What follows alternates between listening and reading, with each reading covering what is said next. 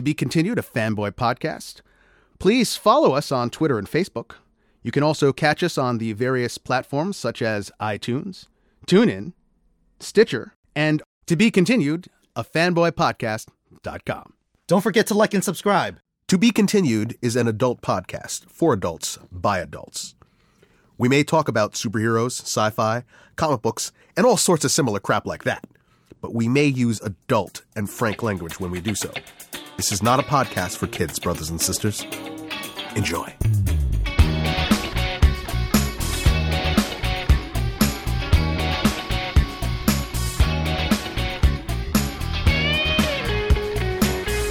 Welcome back. This is To Be Continued, a fanboy podcast covering your fanboy passions. You may not learn anything, but if you stick around, you just might have some fun. I am one of your hosts, Miguel Alejandro Velez, as always, coming from Pancake Studios, and I am joined by... And I'm Edward Ng, and welcome here to Pancake Studios. And we're having breakfast this morning with Miguel Velez and Jonathan Vergara, our producer. Thank you. Breakfast of champions and champion breakfasts. Okay, what does that mean? We're eating an egg sandwich here, Ed. A really good. This is our new morning segments. Breakfast of Champions.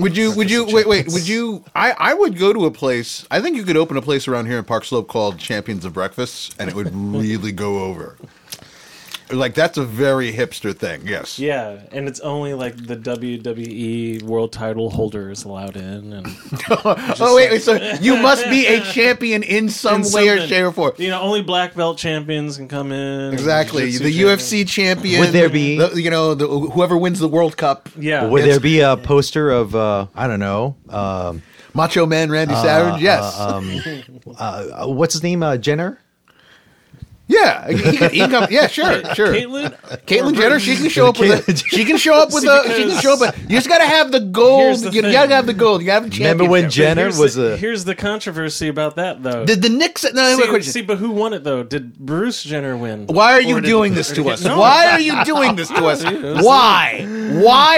You want to generate headlines? Chicken or the egg? It's all right. I want to know. Did Ewing? You're more of a Knicks guy.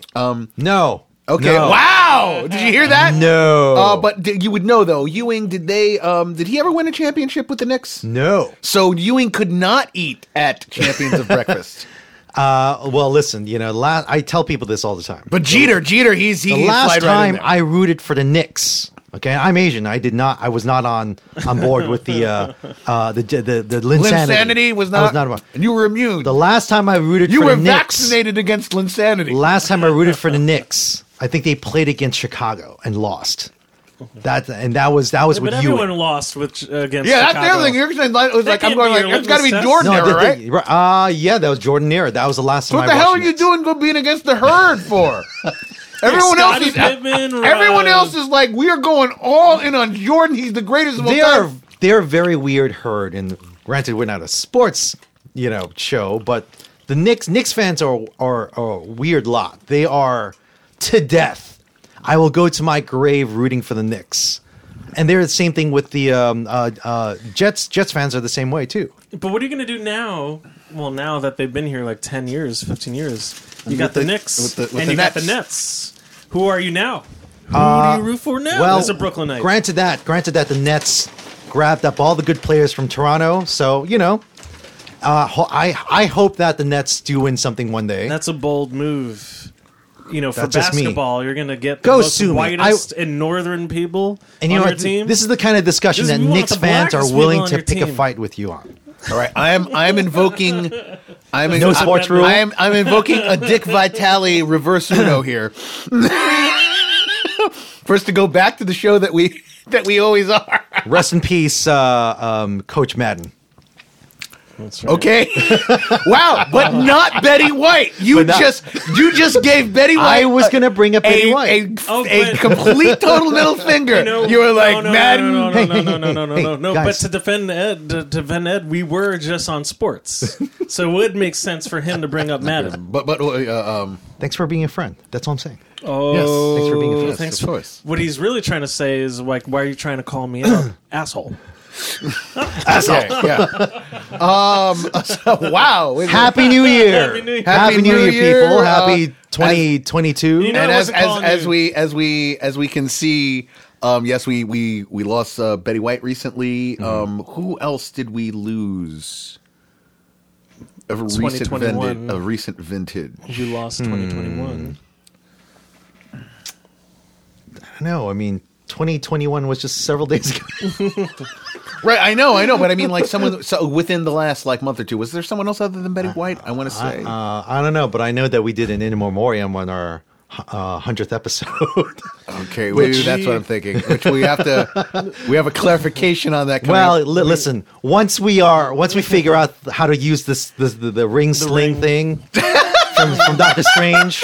What you have to understand is that Ed started before he even formatted. He was kind of searching for what it was. How do I do this? But I know that Miguel will know. I'm doing the hand motion pose, with the ring on the other hand. We're closing the portal on 2021. We're closing the portal on 2021. 2021. Even Doctor Strange could not stop time. He had to flow forward. So this is our first show in the year 2022.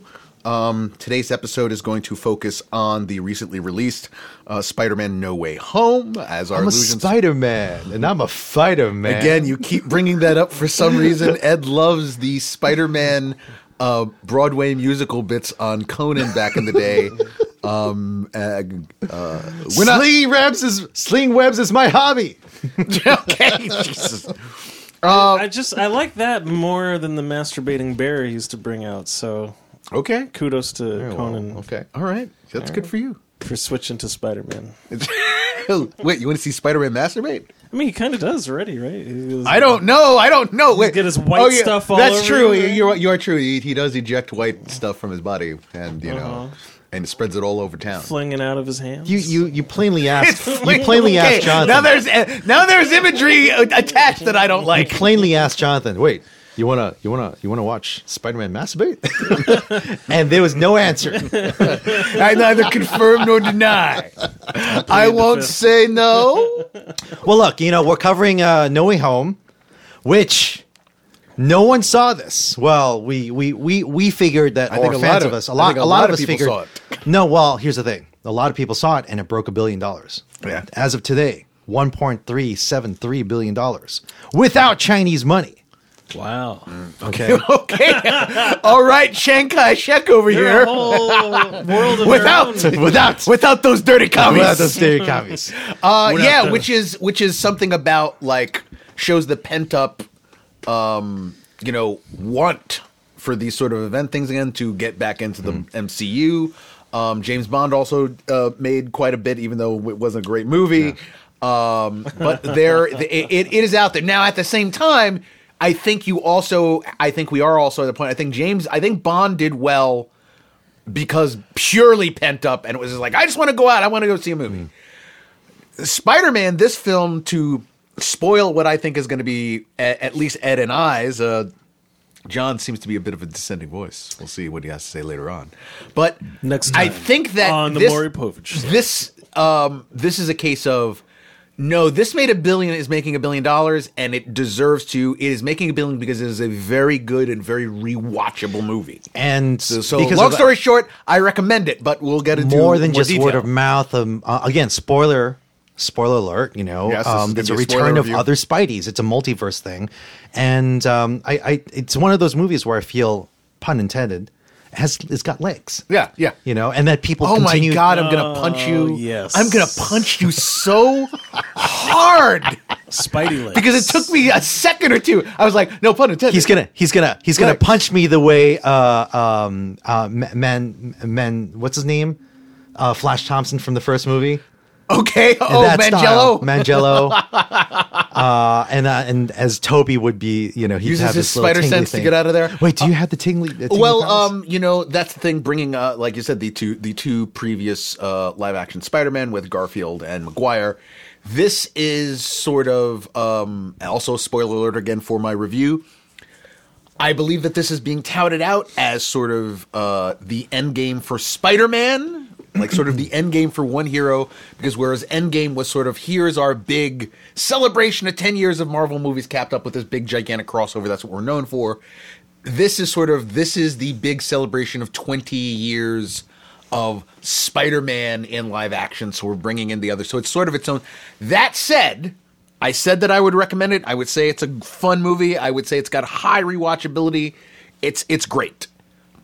It's not Endgame great. It's Endgame for Spider-Man in that it brings the franchise and the films together in one movie, but it is not Endgame level, I think, in terms of its overall quality. It's really good. Let me. But I don't think it's Endgame great. Let me just kind of counter that a little bit, okay. Right? I kind of had I was just in my workshop and I put on Endgame just for a little bit. Endgame wasn't even Endgame great in to some sense. Did you just say that? Did you just steal my bit where I repeat the thing after it to make my own comparison to itself? Well, here's what I mean. To negate it? I think, and this is, prior to you coming to the studio, I'm talking to John, and John said he saw it, and I'm very glad that you got to see it. And you had fun watching it, right? It was a great movie. But at the same time, I said, yeah, but it's not a great movie, but it's a good movie, and you're saying it's rewatchable. Your counter to my point is a lot of the plot, and I said to you, because I saw it before you did, Miguel, and that I got issues with the plot, but I had so much fun watching this movie. Endgame has this sort of like, hey, we're gonna, there's this plot about, we gotta figure out time travel and how this works, and we gotta go back and get some stones. Like, again, these sort of tropes where lazy tropes of we're gonna use time travel. Time travel is the MacGuffin of themes, right? Where we just pull stuff out of our hats, and this is what's gonna happen. And again, like, I think No Way Home is comparable in that sense. It's like, there are plot issues, but there's so much goodness that's chock full of goodness. Well, like I said, it is. I would say that I think Endgame is overall just a better constructed movie. It's a production wise, it's a better film production wise than I think than this film. Because as good as this movie was, I would say this. I think there were Endgame some is more seams all over the place that you could see. That's like, wow, they did their best to cover up the issues with COVID. Actors who could not participate, where they could do, where they could not film, and that's you perfect, could see it. You could see where some of that. That's a perfect point. Endgame is, I think, it's more ambitious, and we're not looking to compare. And was able to, but also, you can't. Again, it's a push pull. It's like, I'm saying that it's also about apples and oranges too. I don't think you should compare them. Honestly, okay. I don't think you should, and it's wrong. You're going to jail, Miguel. Now, I would say this: Sony, as an ambition, as a point of an ambition project, Sony and Marvel knock it out of the park. In that sense. I think, what is it? There's some meme going out there right now, which is basically, I don't know what film it's from. But it's this man and this woman. They're in some sort of chamber, and there's just like a pile of like gold or something in front of them, and like it's like one of them has Sony across their chest, the other one has Marvel across their chest, and then underneath is like, well, maybe one more Spider-Man movie. And that's the thing. Now I think the demand of like, we will we're right? going to get into all of that because there is this sort of sense of like where this film ends. And there is no way you do not want to see the story continue. They ended in a way that is like, okay, if this is the last we see of this version of Spider-Man, it's a great send-off. Nope. But it's also... No, I mean, if you, just the end credit is going to imply there's another Spider-Man Venom movie, right? Yeah, but look, I think but I'm saying in terms of how the movie ended before that post-credit scene. Oh, okay. The way the film ends, post-credits are not really part of the movie. Here, but it's an indication of where they're going to go. But where they end, what I'm saying is the way they end it, and we'll get into more details. If we never saw that version of Spider-Man again, it's a great send-off. It's saying he's, I didn't want to get into it, but it's saying he's still out there in your imagination. MCU Spidey's still around. He doesn't necessarily, so he doesn't have to show up in other stuff, right?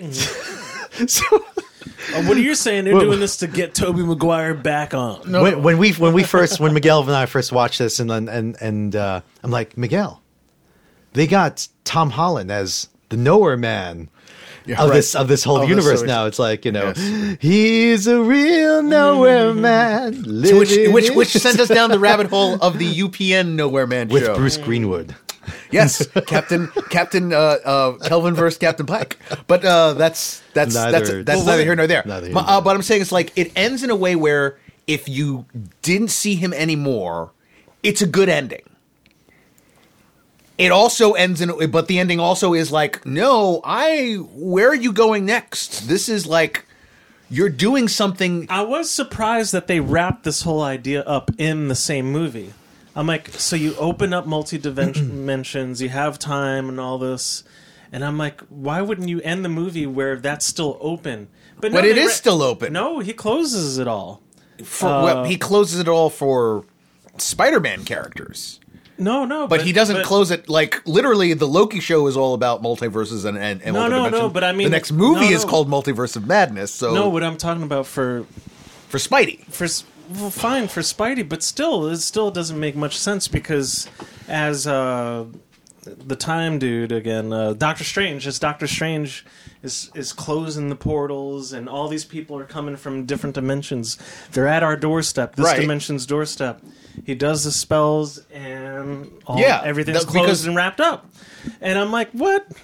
You just opened this thing up? You could have made 10,000 different movies from this point. From this point, but John, they are going to do that. Literally, like I said, the next movie is called Multiverse of Madness with characters from the multiverse. What If had multiverse characters. Right, but so they're not abandoning that idea. You're saying again, no, but I'm saying, but that was a great way to explain why all the multiverses are happening. Yeah, but then they just closed it up. Yeah, but now it's like this. It's like so. I mean, there's a lot. I'm just saying it was a good explainer. There's a lot of chatter. There's a lot of chatter, like, oh, you know what? And there's actually a public petition for Garfield to do his, about public petition. But they this is a very well constructed little movie. We're going to get into the nuts and bolts. Just go piece by piece because one of the other things about this film that goes towards that ending, which, like I said, is a hell of an ending and a very interesting ending. The way they did that, both in that I think it balanced out a lot of artistic issues with the fact that this is a shared rights character thing, it was pretty well. And also that it sort of is. It's almost as if the culmination is, well, here are all these complaints about Peter Parker's character in the MCU, and there's a lot to that ending also, which is like, we're addressing that. There's a lot in this movie that feels like, it's like, we've heard your complaints, and if this is the last one we're doing with Sony, then we're going to try and do some adjustments to fix it in your mind or whatever. So I think that's another interesting aspect, and we will get into all of that as soon as we come back from some words from friends. We had our bathroom basement done. Anna Maria Stanimir Gromo, a friend of the podcast, who lives out in France, she consulted and she says, hey, let me design your basement bathroom. And that's exactly what she did. She did everything via email, via FaceTime. Did the renderings and everything, right? The renderings and everything, completely beautiful. I took the renderings and hired a contractor, and they are currently as we're speaking, putting the finishing touches on my basement. And it looks fantastic. It looks great. Servicing clients domestic and international. A master is here to help you through your different phases to transform your space into a reflection of you. Go to masterdesign.com. That is Amasta spelled AMASTA design. In the Kitchen with Roro. In the Kitchen with Roro. RORO. If you're looking for bite-sized bits of yumminess and need to satisfy that sweet tooth, then check out In the Kitchen with Roro on Instagram. Each item is specially made by our personal friend Rosie here in Brooklyn. Also coming to YouTube, that's In the Kitchen with Roro. Bill Murray is entering in the MCU, right? So look out. Here comes the Spider-Man. Spider-Man. In the chill of the night, at the scene of the crime, Like a streak of light, He arrives just in time. Hey, Spider-Man! Spider-Man! All right, are we ready?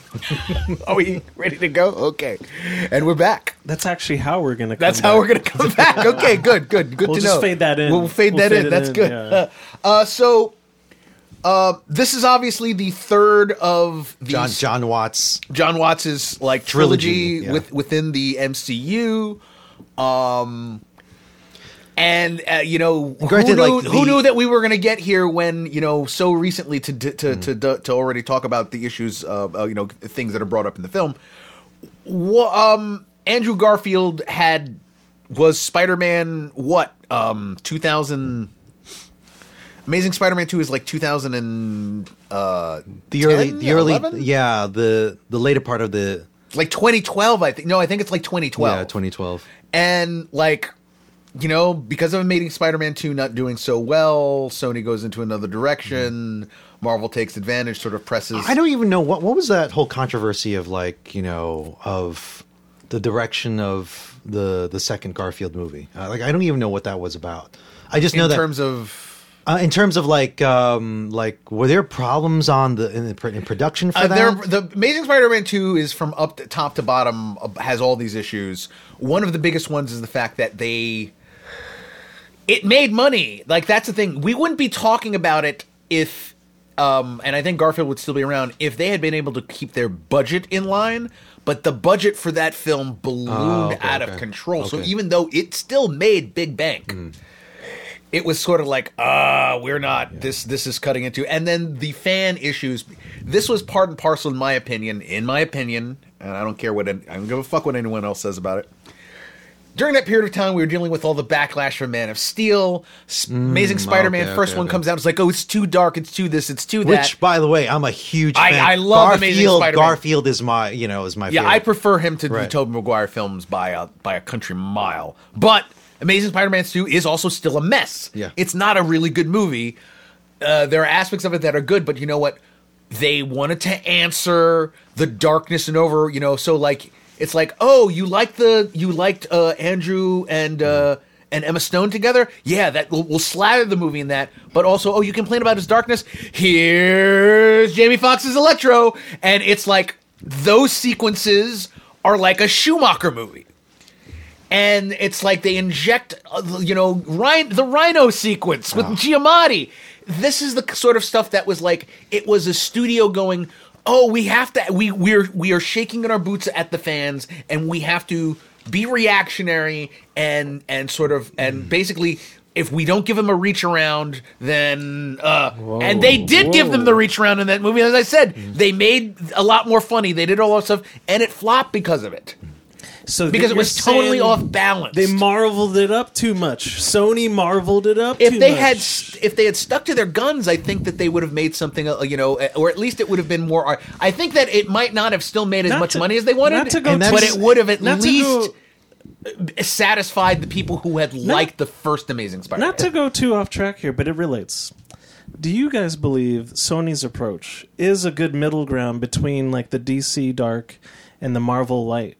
Like, does Sony do a good job of hitting the middle? Aside from the sequel that you're just talking about, I don't think Sony's. Listen, Sony's in it for the cash. Yeah, well, they all are, but I mean, the problem is that I don't think Sony is the worst out of all of the major studios that are making this sort of stuff. You think they're worse than Warner Brothers and Marvel MCU? In terms of the creative aspect of it. Overall, right? As like not just superhero stuff, overall Sony is making bank when it comes to these properties. Venom, right?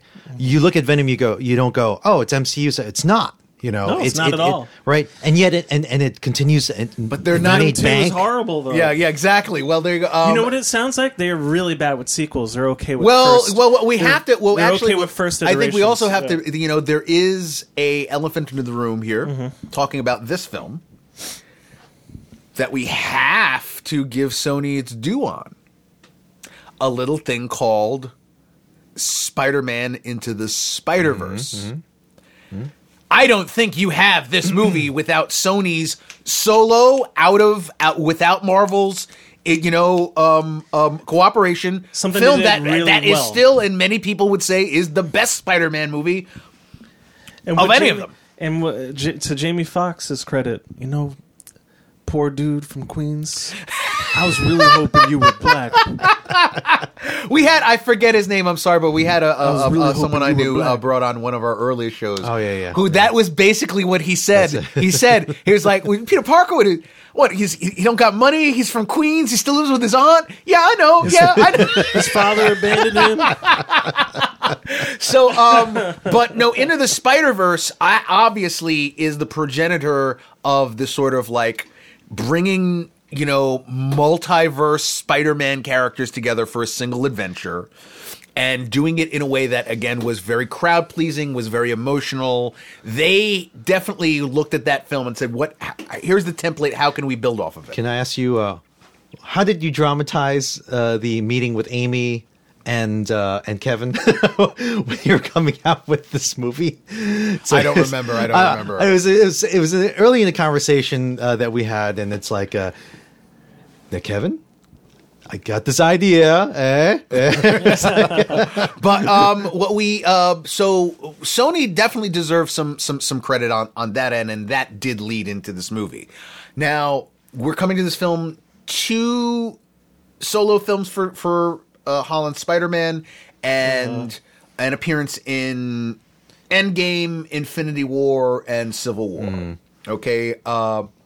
So he's been on screen a lot. He's been on screen a lot, and people have, I would say he's gone over well. Responded well. People like the Spider-Man. I am not a fan of the second of those films, but I have not soured on second of Spider-Man. which one? Sorry. Of his Spider-Man films, okay, Far From Home. Right? Really did not like that movie.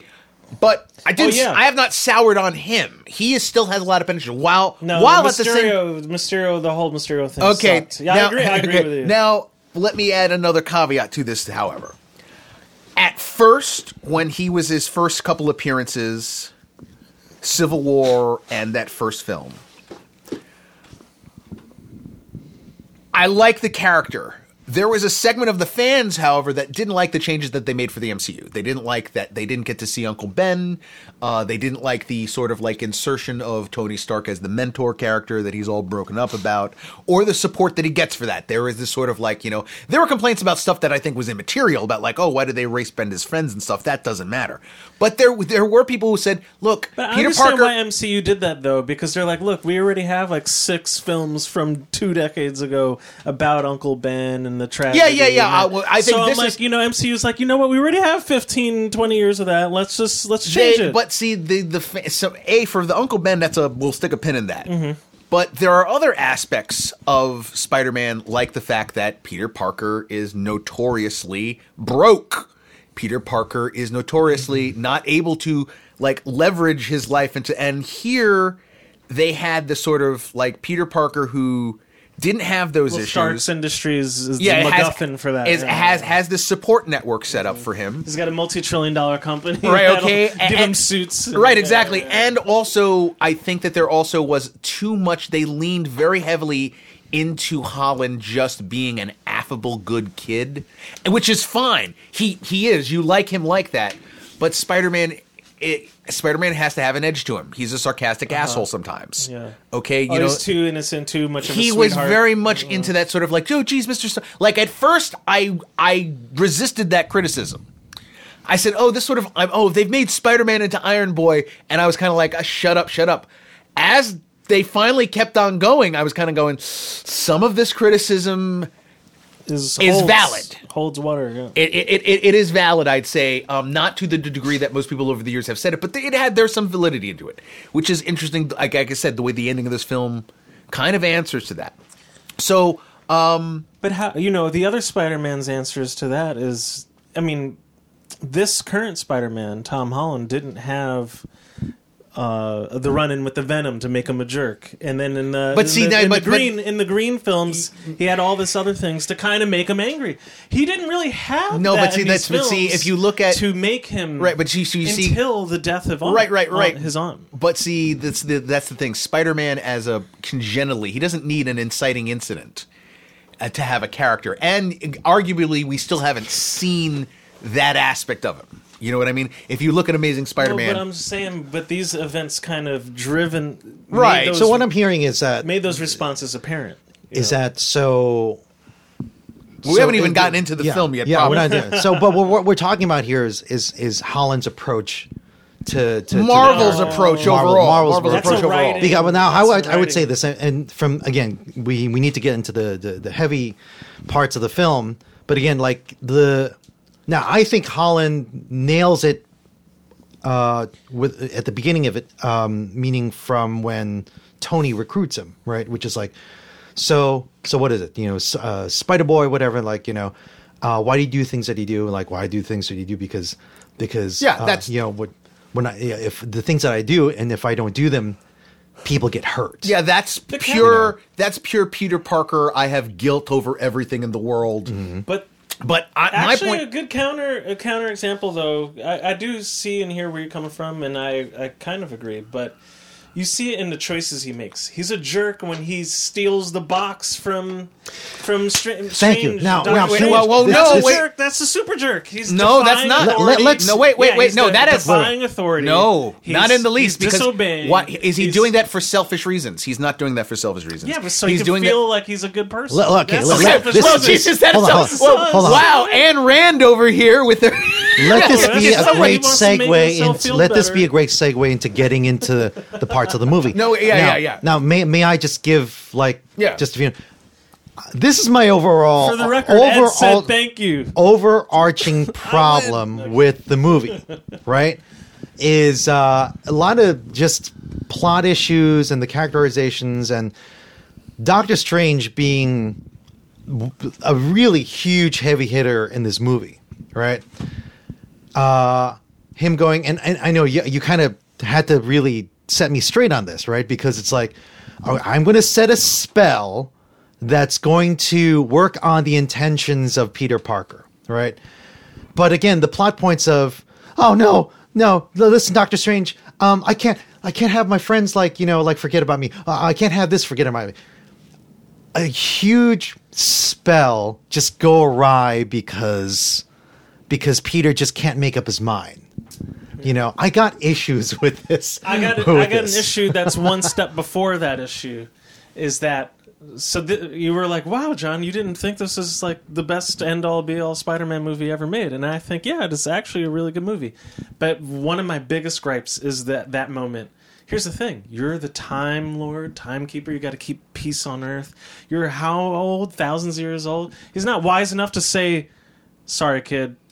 Fuck you. Fuck off. Well, no. Oh, and instead, well, he he's actually like, you know does- what? I feel really bad. I feel sorry for Well, you. wait. Well, you have to remember. I know I'm going to jeopardize even the the- universe. even the so wait. I'm upset with Doctor Strange. but wait. Even the driver. But Fuck you, Doctor Strange. But No, I'm sorry. I'll okay, bleep John. that out. Okay. Anyway. But also, but you got John. The film. I don't like that plot The driver. film itself lampshades that though. The film literally lampshades it because Strange, unfortunately, assumed that Peter would like, oh, I'm very sorry. MIT turned you down. That's sad. Blah blah blah. And then he's like, all right, did you even bother to ask them? Did you call them back? And it's like, wait. And he says, before you would do the simplest act of just calling up these people and talking to them and doing a PR thing or finding someone else to be your voice, make your case to someone who will bring it to them, you come to, as you said, the Time Lord to mess with all of space and, the history, yada, yada, yada. Well, it's not just that. So the film says that Strange is aware how, extreme that is, but he just assumed that this guy, you're like, well, you're not going to come, this is not going to be your third thing. Now again, the film is complicated because it doesn't indicate that Peter takes a long time. Can I also to come add back. that the Sorcerer Supreme in this movie, they've pretty much established, by default. Dead man walking. Wong. Dead man walking. Wong has become the Sorcerer Supreme, not Doctor Strange, because that's a technicality. Strange was blipped for 5 years, okay?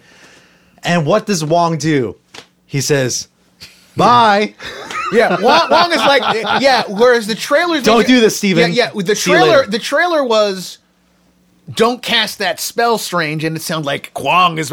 But the film is actually like, Look, just leave my name out of it. Like, literally, that's what he says. Just leave my name out of this. I don't think that Sorcerer Supreme role is going to be his for long. Let's just put it that way. I hope that there's an oversight committee. The dead man walking thing that Miguel is referring to. Yeah, because like the second they said that Wong is Sorcerer Supreme, I said he's going to die to make Stephen Strange Sorcerer Supreme. Thank you, movie, for lampshading that as well.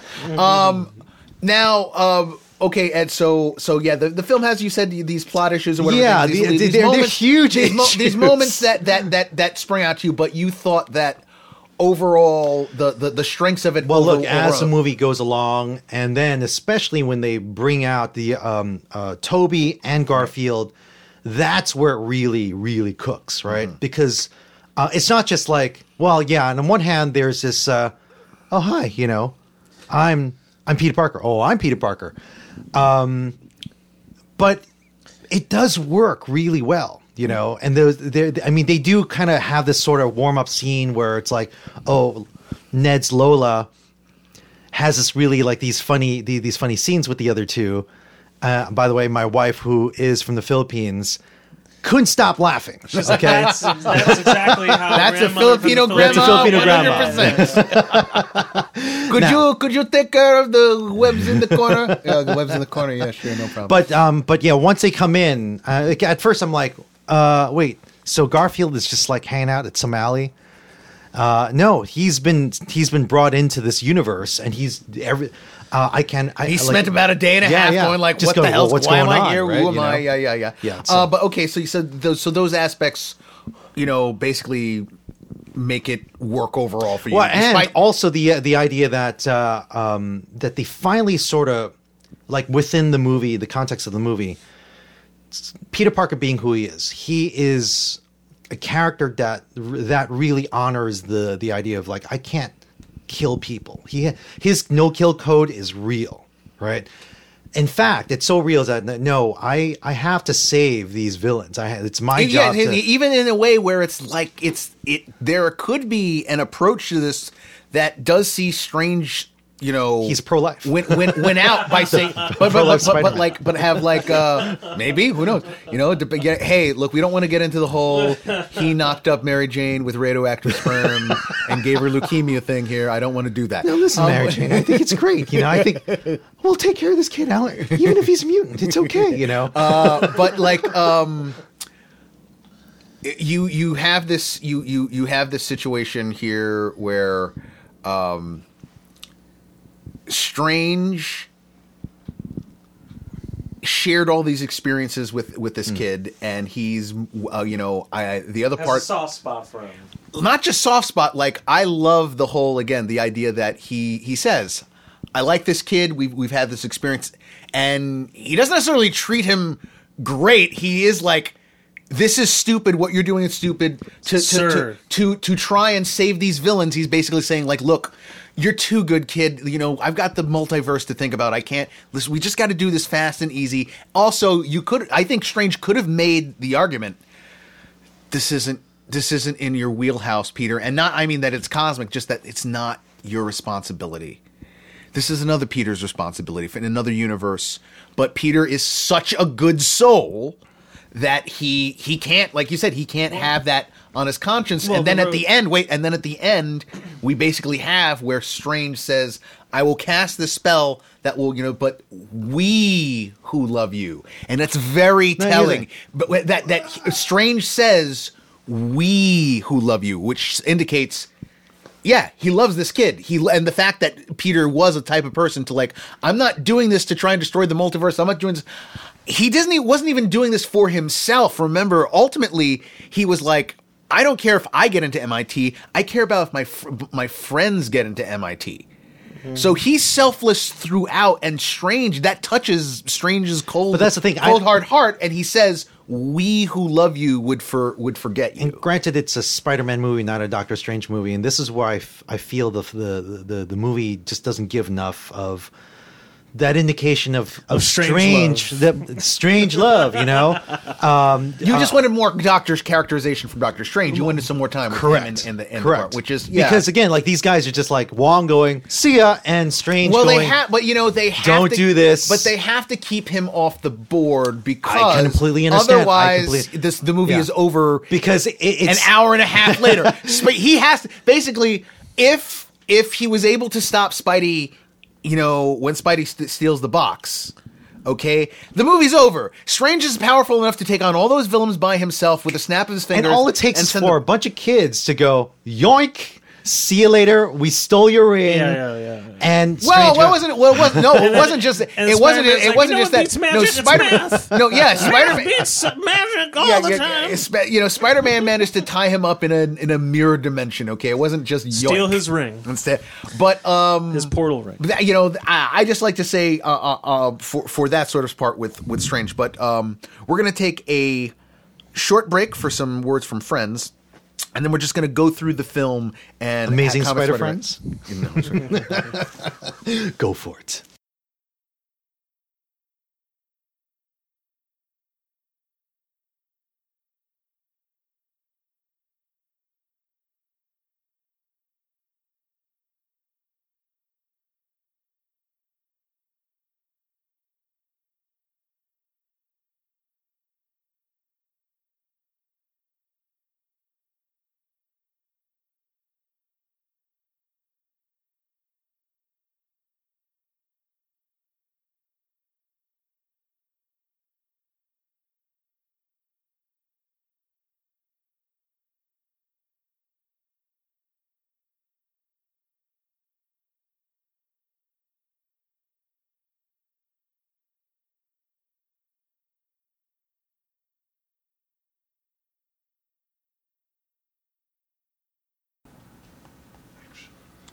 all right, and we are back, and back from Spider-Man and his amazing friends. Go for it.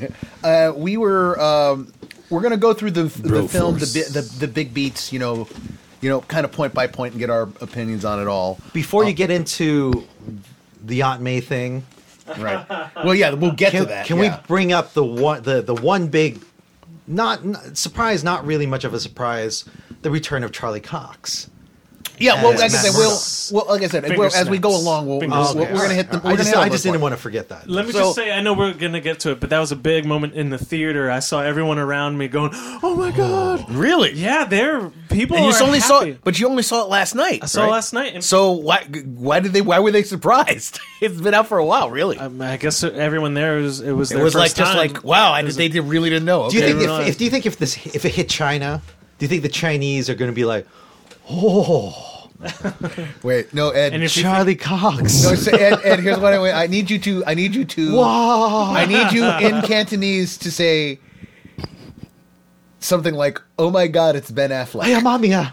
No, you say, "Oh my God, it's Ben Affleck." Ben Affleck, you mo kindaw Painful ka ba? Jennifer Garner. I just said Batman in China. Oh God. Okay. Good. So yeah, we're gonna hit it kind of point by point here. Charlie Cox, Daredevil. Okay. I have to compose myself here for a second. That's just the crack in your voice there. Okay. Mommy, a man with no fear. I love the broken. Oh God, stop! We're gonna get sued. I'm not. Anyway, so this is a movie that picks up basically right from the end of the last one. Peter Parker's identity has become public. We get J. Jonah Jameson, played by J.K. Simmons, again as the new as a multiverse variant on J. Jonah Jameson. Yeah. And it basically is Peter Parker's life and his friends' lives are been turned to crap because of this. He's accused of murder. It complicates where he was going with Zendaya's character MJ, and then eventually, through the help of indeed pro bono defender Matt Murdock, who appears to be exactly like the Matt Murdock from the Netflix shows. By the way, do you know of any deleted scenes, any more deleted scenes with Matt Murdock? I haven't bothered to look, but I would not be surprised if there was some. I mean, they were all there. We can find deleted scene clips. Oh yeah, on YouTube there's a lot of behind the scenes stuff. I don't know why. Like somewhere in my head, I keep thinking that that Matt says things like, "Oh well, Tony Stark hired me to do this and that before." I'm on retainer. Yeah, on retainer or whatever. Like or Oh well, I wanted to bring this up about something about that, which is that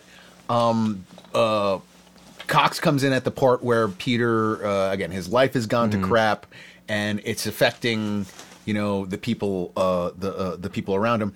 Cox's inclusion, there was supposed to be actually a lot more of him in this, and this is their sort of way of, tied to the Disney Plus Hawkeye show spinoff. This is a sort of way of saying, at least Daredevil is canonized. Because he's definitely playing the exact same character as is, D'Onofrio on the Hawkeye show. And there was supposed to be more to indicate, I think, what's been going on in that little area. At least some hints of, like, Matt and Fisk did not get zapped by Thanos. They were here around for that 5-year period.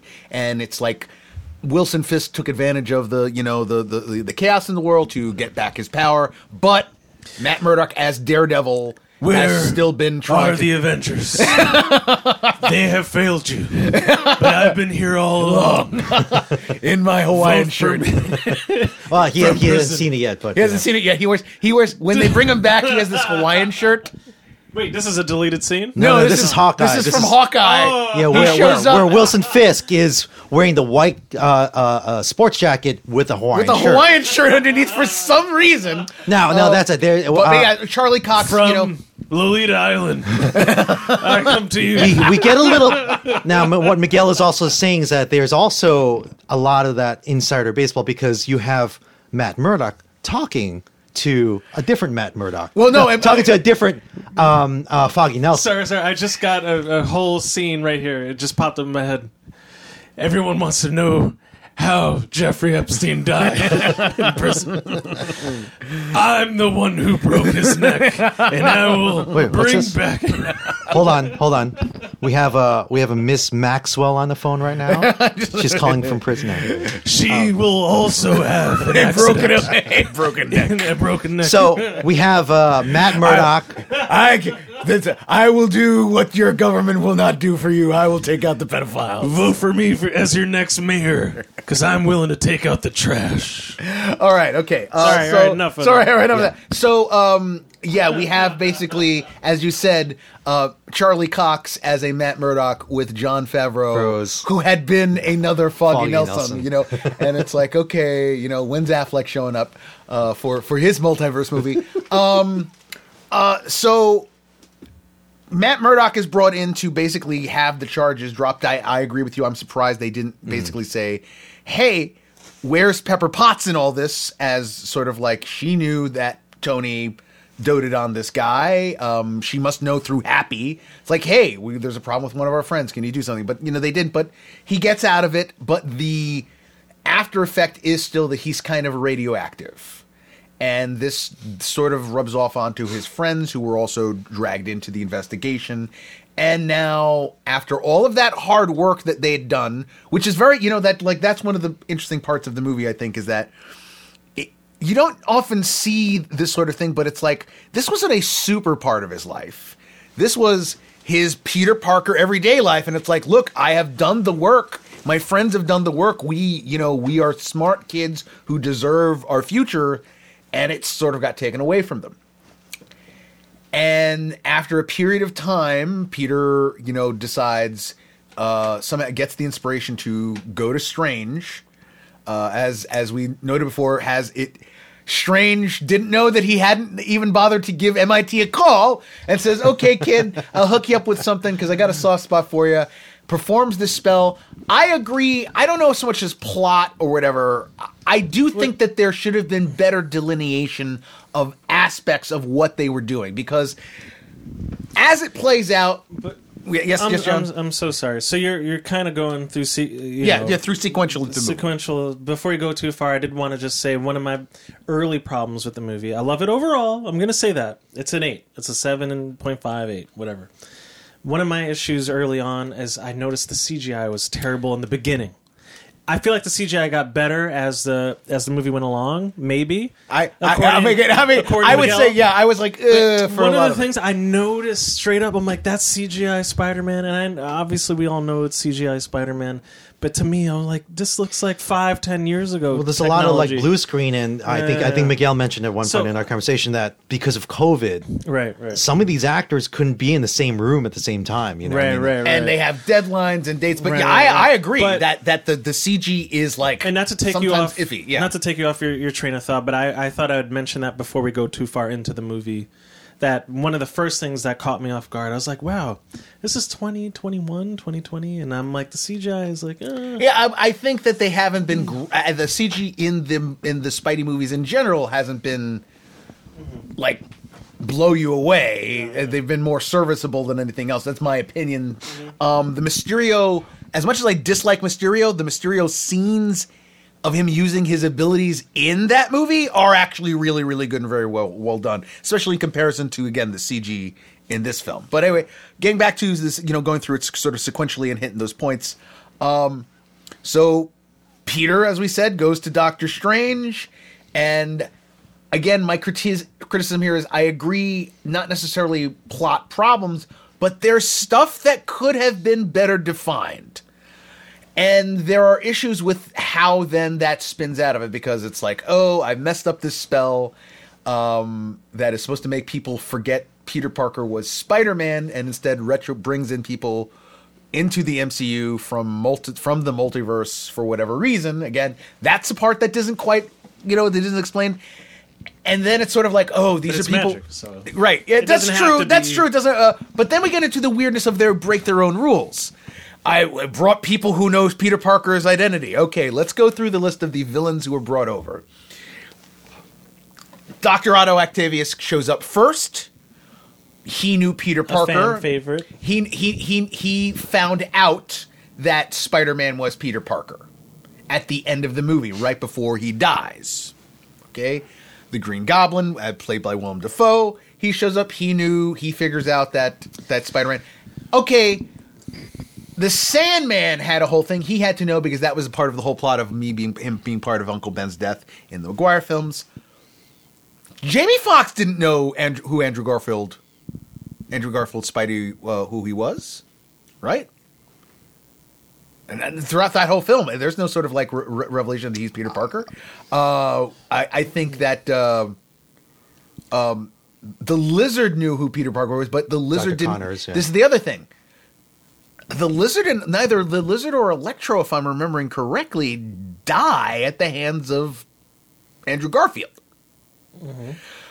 So, in other words, like you understand what I'm saying? There's this setup for it, and like that is like. Well, there's a lot of things that are sort of like just unexplained. For example, they don't dwell on them, but they stand out for going like that's. It goes against what you set up. But I think what they try to do without trying to say it expressively is that the call to into this multiverse is at right before the time of death. Right, yeah. Perfect. Yeah. They take a lot of liberties for example, Jamie Foxx's character, his Electro, how he ended up so polished compared to his nerdy self, how he went from this blue skin guy, and a lot of fans are just nitpicking at this point. Man. Yeah, like fans are Chanel nitpicking No. over this, right? How he turns from that character to this, elaborate Jamie Foxx that we know that we've come to know and love. My problem is this, and this goes back like as you get to the end of the movie. I know we're not there yet. None of this stuff would happen if MCU Spidey Peter Parker would keep the mask on. Never like.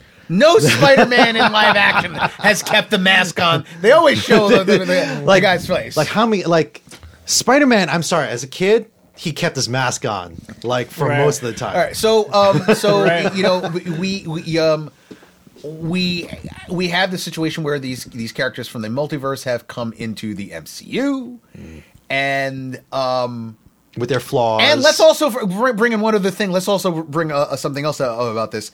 Since the MCU uses terms like variants for multiversal differential things, you also have to bring that into the whole, like, right before their time of death. If this is both multiversal and time traveling, which it would have to be, Yep. then the truth is you can send those guys back to their, to their present, and they technically would still be alive in a universe where they had died. But that's one of multiple variations of things. That's one of the weird things they didn't really get into the movie. But basically, once these characters show up, and each have their sort of little moments with our version of Peter. They're evil. Well, not all of them. Again, you have they're the villainous selves. They're villainous selves with some of them having had redemptions in the previous movies, some of them not. But Peter collects them, and Doctor Strange lays down the law. He's like, "Look, these guys got to go back to where they're from. I've got to reverse the spell, yada yada yada." But then they learn some of them are doomed to die. And Peter feels responsible for that. He's like, I can't have that on my conscience. I can't. And who makes him feel responsible for them? The auntie. Well, yeah. This is all the aunt's fault. Peter, you can't. Well, listen. Well, I will get into that big time. You gotta... He had to learn about pro-life somewhere, right? Exactly. So he was radicalized. See what you're saying? Wait, I don't see. See, this is the thing. You keep saying that, and I don't. She did not come off as a. I didn't say she. I said him. Like okay. He's a pro-life. Oh, you're saying that he's rebelling against May by becoming an uber conservative Christian. Got it. I didn't say that. But okay, so I read him in my reports, right? So Peter and his friends decide that they're going to do something behind Strange's back, and then the circumstances again. We have the scene where he battles Strange, and then it's like, okay, we've got to find some way to cure these guys. Now, each of these characters that are brought in, I think, yes, some of them have a lot more screen time than others, obviously, but they're all there. Yeah, it sounds weird. It's not like except they for the don't lizard. Feel that they don't feel like even except for the lizard. Even the lizard, and I think that even has some of the COVID to it because I don't think they can. Thomas Hayden Church, like the whole time, I'm like, wait, is that Thomas Hayden? He's Church? Just going to stay in that form, and it's like obviously that's because they couldn't. Is have that even him his in the voice? Scene, and they thought we'll just use a CG stand-in. But they do get some interactions. You have Doc Ock and Defoe and Electro, and they all have pretty like it's interesting how they're not all completely like as soon as Strange is out of the picture, they don't okay, and now we kill Spider-Man. Sandman is all like, hey, look, I just want to get home to my daughter. Well, that's because of the threat of the button. That's why. Well, yeah, there was that, but see, eventually, however, it was they go to Happy's apartment, and they're all like, okay, we're gonna, and they paint them in interesting lights.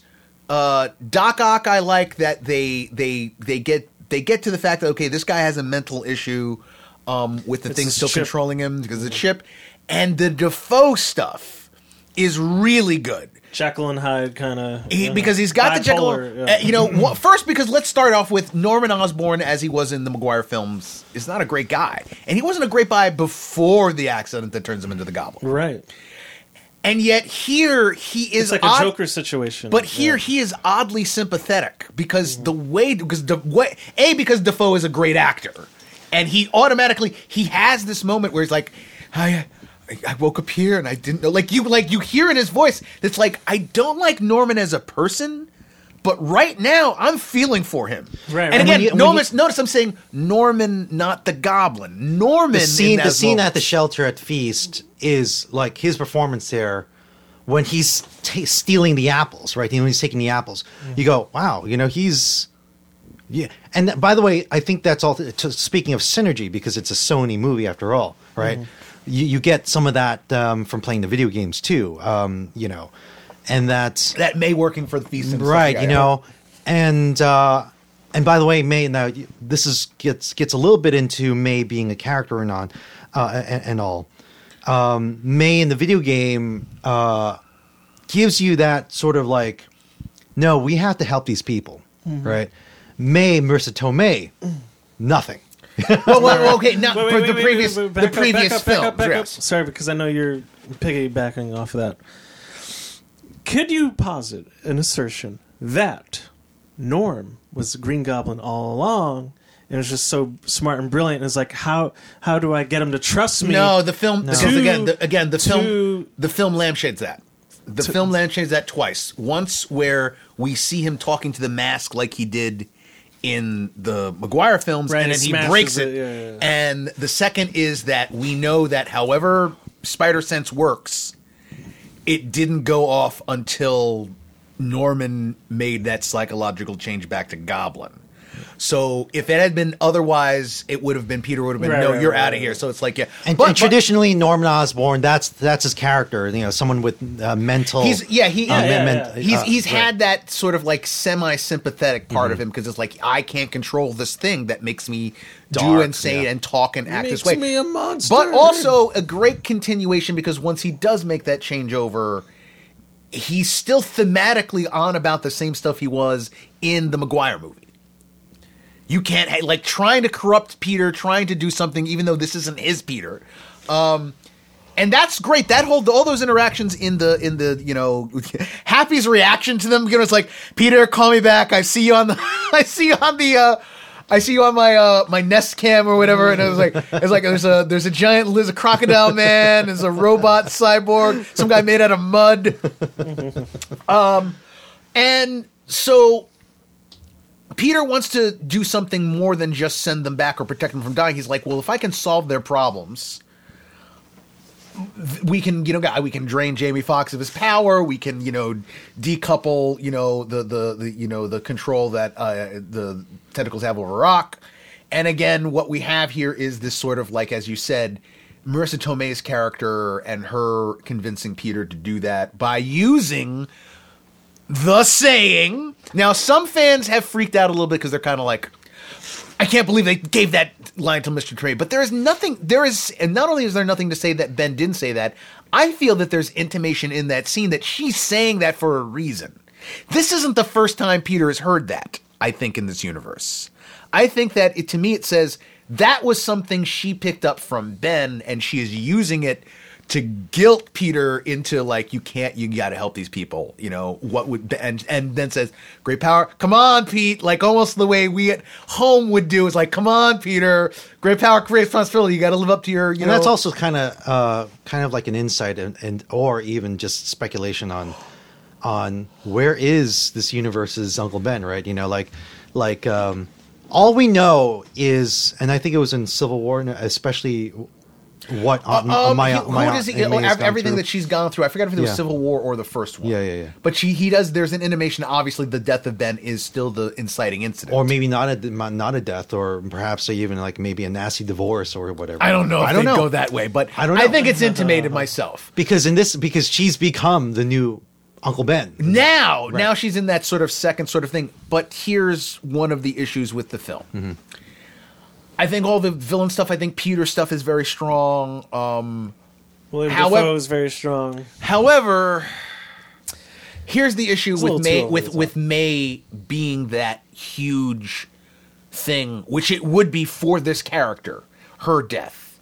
And it is done in a very well way. That death scene is affecting, and it's good, and it's gut punching because of the way it's handled, where it's like she gets hit, but then hey, she gets back up, and that is a realistic thing. People can get terrible body trauma, be like, oh, I'm fine, I just need to sit down for a second, and internal bleeding or whatever, right? When you have adrenaline and all that pumping, yeah. Mm-hmm. The problem is that this goes with the MCU-itis of MCU Spider-Man. In the previous two outings, not just the previous two outings, let's also bring up Civil War as well. All the times we have seen Marissa Tomei's Aunt May in the MCU before this film, there's only two characterizations. Flirty MILF. Those are the two aspects they played with her. That's not me. That's what those screenplays, that's what those movies delivered to her. She was a comedic sex object at best, not a character. Non-character, is it? You know what I mean? I mean, like, look, it's like she's flirting. They're obviously doing either that with Tony or with Happy. Happy. And then the way that first film ends with, it's like, oh, it's a joke. She learns the secret identity, and then they come back, and again, what does she do in the second film? And all they do with her is she's an oddly flighty person who's flirting with Happy and possibly in or not in a relationship. If it had been something else, if from the jump Aunt May had been like, this, and would give us an idea of what their version of Ben is, because you would be like, oh, Aunt May is like super hippie, liberal, we got to save the whale, save this, like, I volunteer here, I do that. And you'd be like, okay, I guess maybe that's where, like, the kind of guy Ben was, or at least Ben was attracted to that kind of woman. And it would be something where if they had threaded her being this person who is like, Peter, you have to do this, or Peter, this is what, but not. Instead it was all comedy. Well, it doesn't bother me because I think they balance it out with Tom's performance at the death of a scene. That him, and it's not a wailing, right? It's sort of, come on, May, it'll be all right. That, along with the tension of the G-men coming, and the cop and the police coming. That was a very Batman moment. They've got guns pointing at him. Happy's getting arrested. You're right. It felt very Batman in that sense, right? GCPD versus Batman. Yeah, and he's like so dark. It's so heavy. He's still cradling May in his arms, and he's like, I need some help here, but yet here he is, persona non grata, fugitive. He's got to go on the run. And he has to leave the scene, and that's also very Happy getting slammed on the hood of the car, going run, and that's very Peter Parker in general. Yes, the idea that here, while Peter Parker, one of my issues I've said was that he can sometimes be a sarcastic, selfish jerk. The flip is often that when Spider-Man does something altruistic, it comes back to bite him on the ass. Yeah. And this is the perfect example of that, where it's like he tries to do the good thing. But the adults in his life encouraged him, posited this way of thinking in him. And, like, instead of like just collecting them and sending them back, it's like, no, we gotta really try to fix these people, help these people. It's her that, like, set him on this path. Then Doctor Strange, being the super wise, thousands of year old, mega wise dude, should have just said no. You keep saying Doctor Strange is thousands of years old. He's not thousands of years old, right? All right, never mind. You're right. Doctor Strange. He's a trained middle-aged doctor. It's 20. The year is 2014. He got into magic around 20. Like, he honestly has only been doing this for like 6 years. Pretty much. You're right. Okay. So he's not. Yeah. But no, I go. Thank you for that. Because maybe that's going to help some of us millennials. Perhaps you're mistaking me for the ancient one. Or the Watcher. Or the Watcher. Yeah, the Watcher.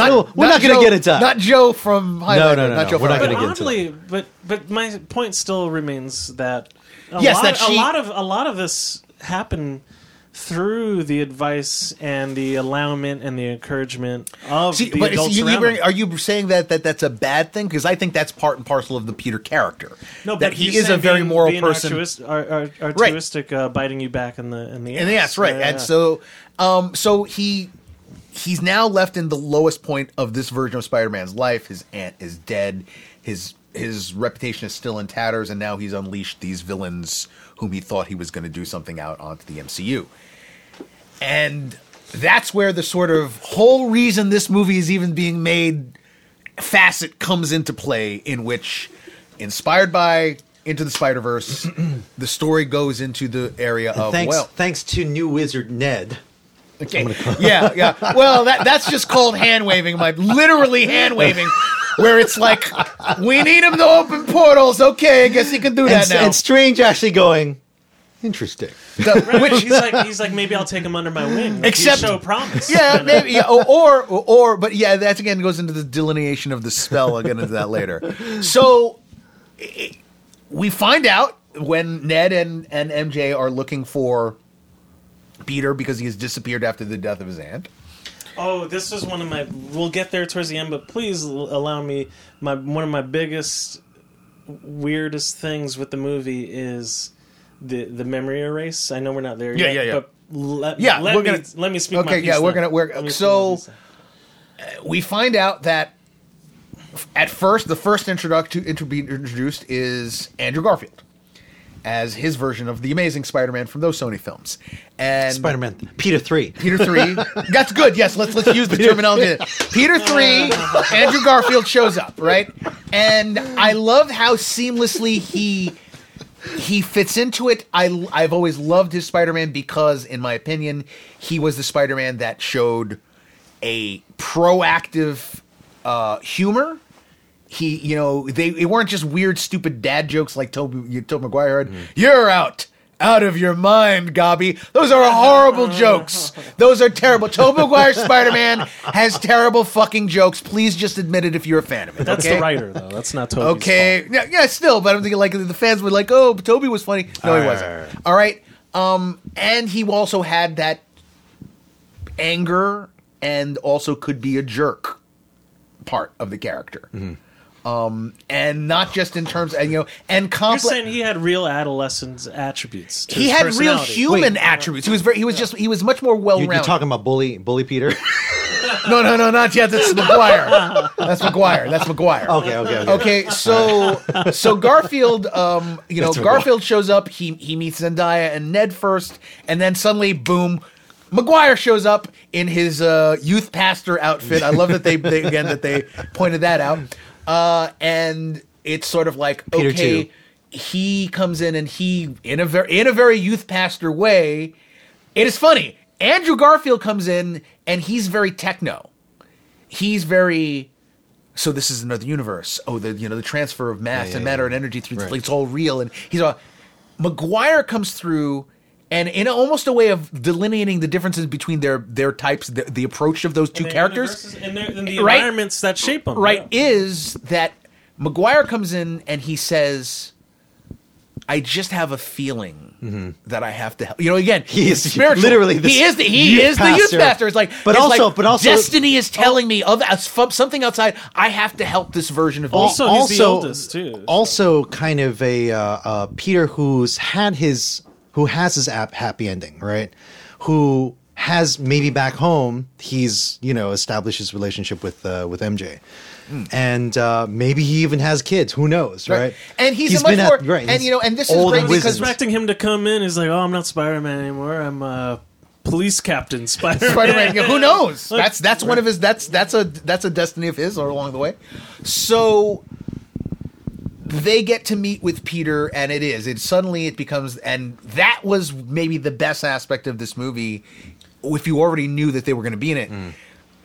Look, I was very open to, and not open in the sense that's what I wanted, but I said, there's a very good chance that this is going to be, they're in it for 10 minutes at the end. But no. Oh, instead they this is the third act. This is the entire third act. It is the bonding of the Spideys. And it must simply, honestly, just be that these guys are all, Toby's our age. He's not an old man. He's approaching middle age, but he's not an old guy. Garfield as well is Garfield's is in his 30s. He's my age. And even Holland is no spring chicken. Holland's staring down 30 himself. And is he? Yeah, he's in his 20s. Oh.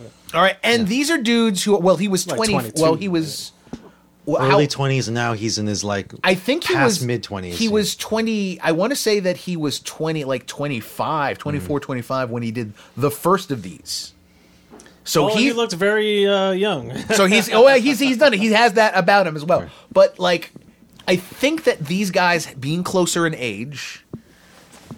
I think that they all have this sort of thing. As soon as they probably saw each other, they probably looking at each other as like, huh? you know about this gig. You know what the issues are with this gig. And so I think that's why they gelled very well in those scenes together where they were just playing off of each other. I think personally for Toby, this was the most cathartic. up for them Because he just had a lot of time off, a lot of screen time, and I feel like he got a bad rap. Like as he was filming the first 3 films, I feel like he had a bad reputation of being like a hard to work with actor, and so to finally being called what was back the last like 20 thing that we saw him in that was high profile? Was it Gatsby? Yeah, I want to say Gatsby. Gatsby was the last thing that he did that was right. like mass known. I feel like for him, I feel like he's like. I think he was grateful to be in this. Well, you get that feeling? You get that feeling? I think they all are going to bring. I think they all brought something where it was like for Holland, it was this could be his last time in a role, and what a way to go out by doing a multiverse crossover with the 2 other guys. I think Garfield's character, both his version of Peter. And that franchise, there needed some closure there, and they managed to work that. Here's into also that. part of the frustration with Garfield. Like, Garfield, I think he's a potential candidate for best actor and for getting an Oscar for Tic Tac Boom. And he goes to these junkets, and he's constantly being asked, and before the movie came out, "Hey, you going to be in the new Spider-Man?" Like, and constantly these actors are being asked, Yeah. "Are you going to be in the new Spider-Man?" With their rumors, and they just have to put up that screen and saying, "Yeah, we're not going to talk about that." Anyway, what's your next question? Yes, But I feel like Garfield currently, aside from Holland, who might be fizzling out, but Garfield is making a big comeback in his career. But my point is that these sort of franchises, I mean, they are mixed blessing. They're blessings of disguises. And these three You don't wanna are be these are typecast, 3 guys who I think they all felt that, and I think Yeah. that's why they gelled so well, and why those scenes of them working off are such a highlight.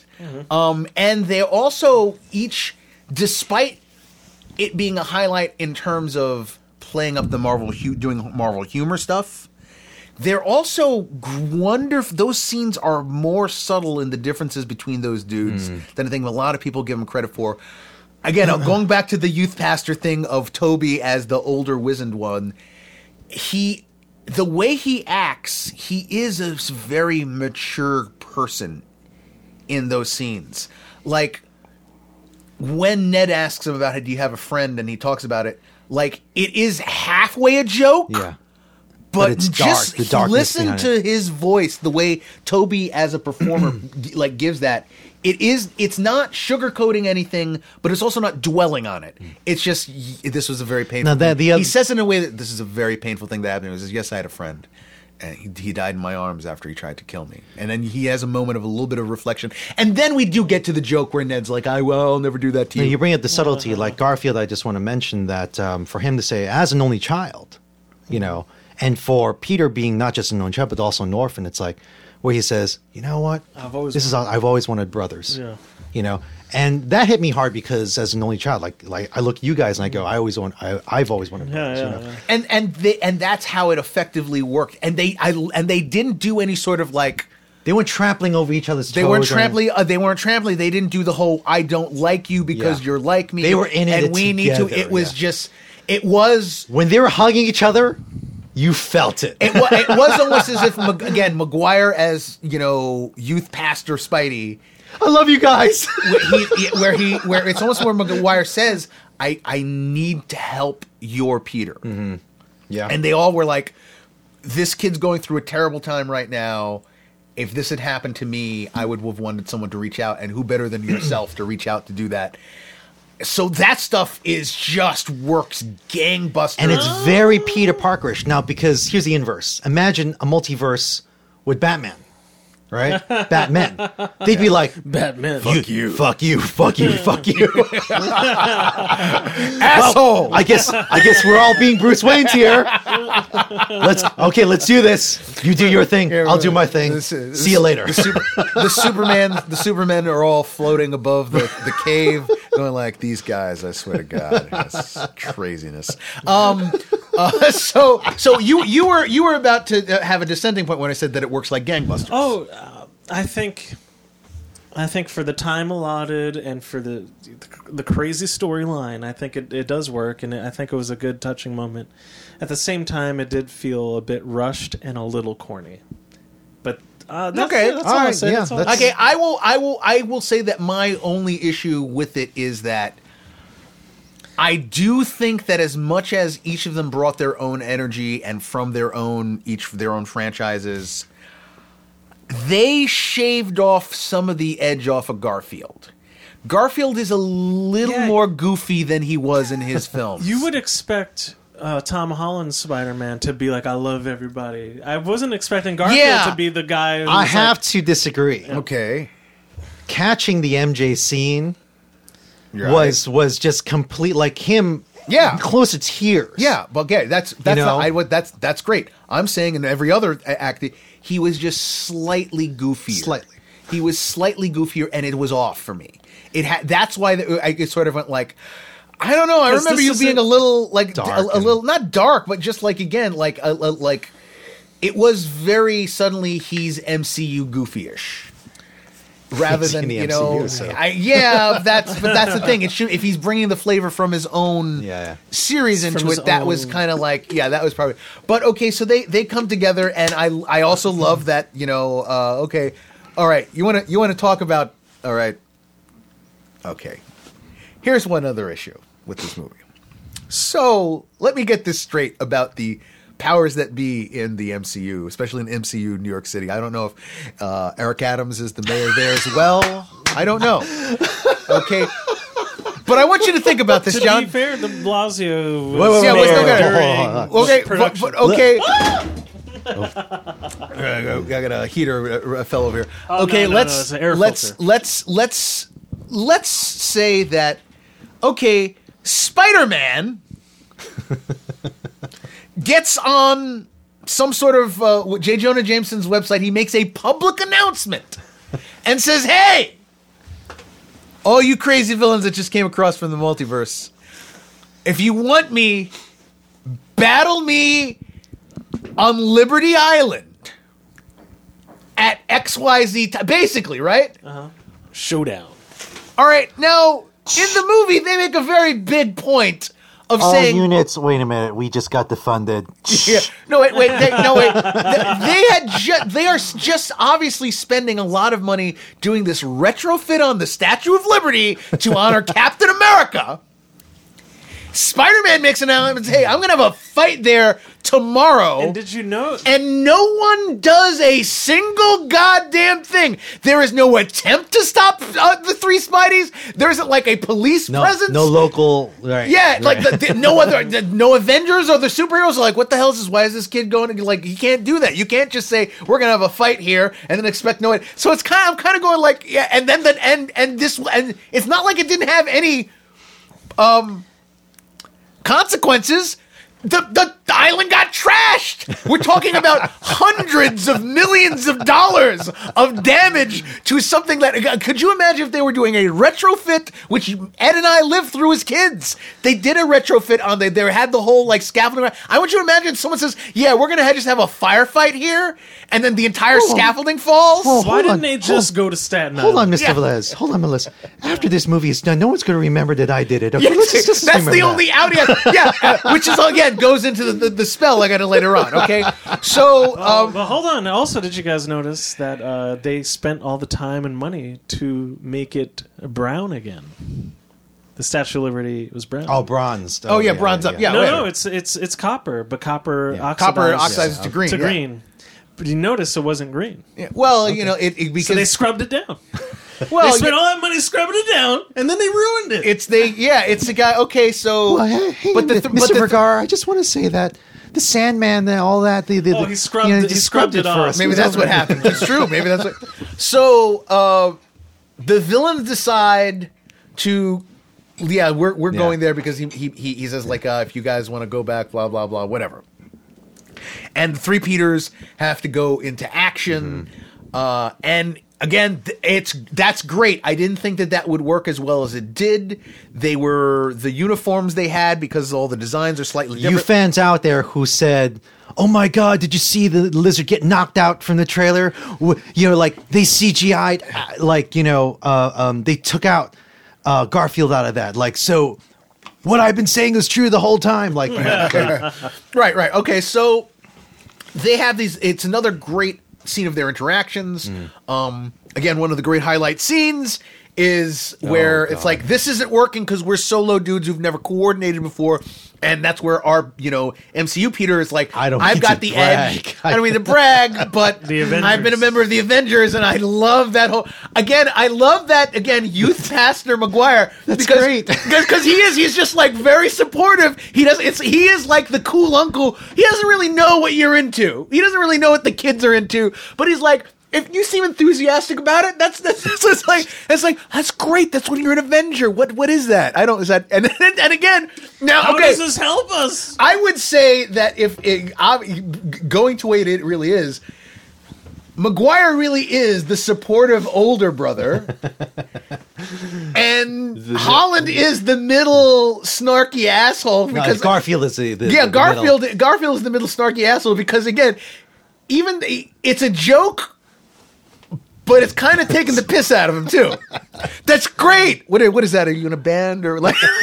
Does this even apply here? That you're an Avenger? That I'm supposed to know what that is? And they end up doing, succeeding in the mission. We get a couple of like interesting little scenes, like you hose said. down, which people in the theater were clapping. As they should. Yeah. We get, like you said, we get the MJ rescue portion, which is a big closure redemption for Holland, which seemed to have gone over very well with the audience.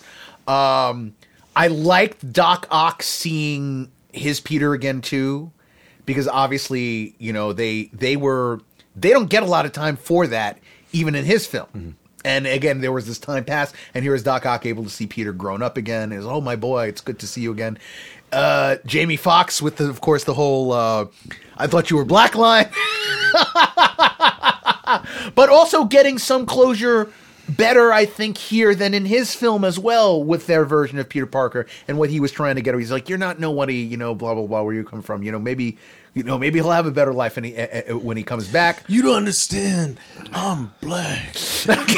Anyway, so the Lizard isn't much of a character in here. So he's kind of like he's kind of just there. He served no purpose, to be honest. Just to like check a box. I was saying that with Dafoe's performance, he's viciously delicious in this. Like he's and scary at times.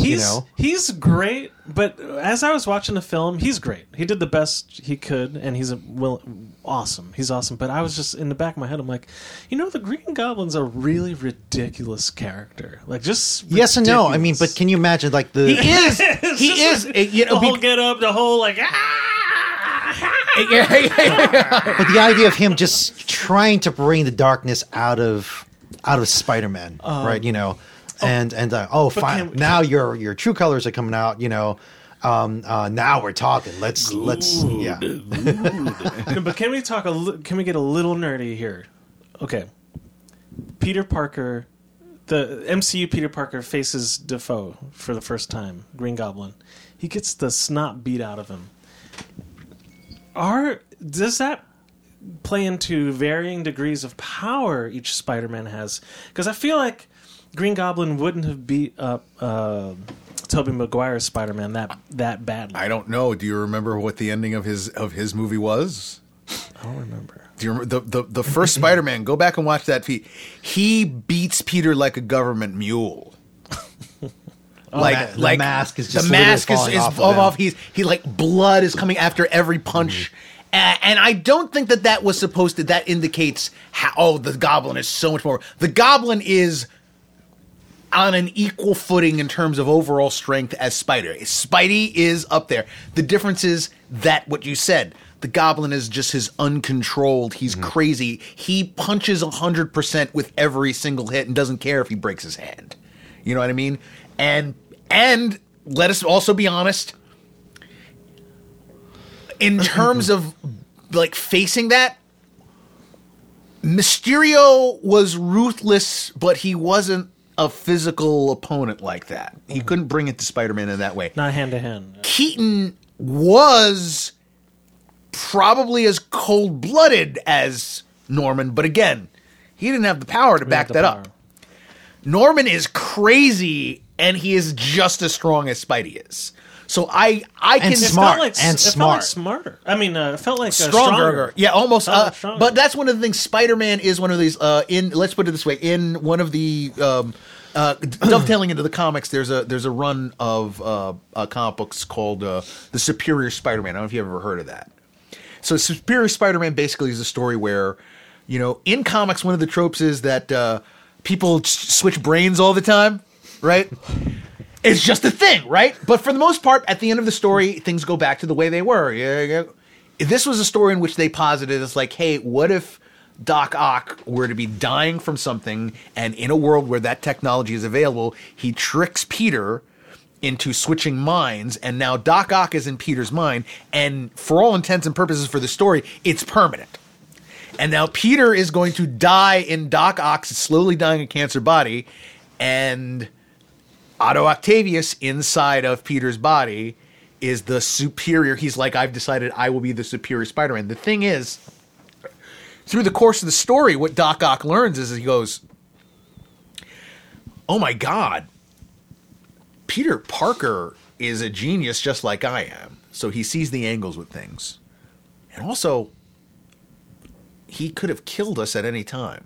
Like, he comes to the realization, he goes, Peter Parker pulls his punches because he's a good person. He's not like me. Suddenly, and other superheroes as well they were like, what's with Spider-Man? Like, he seems like off the chain. And it was just like, I never knew he had that kind of power and ability. And it was because he's never trying to harm or hurt anyone. Dafoe as the Green Goblin, that he's just totally like so. Just and loose we cannon. and we get that at the end there too, to really see that's what another part of what in terms of the writing, like this movie gives you what you want. After Dafoe does what he does, you want to see our Peter just curb stomp him. You just and with no mercy, to the point where you also are like, I'm not so sure he should not die.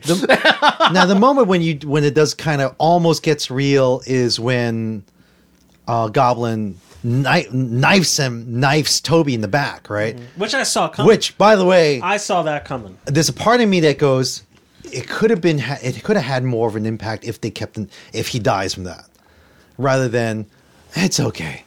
I've been. I don't. Well, I think that I would debate you on whether that would be better.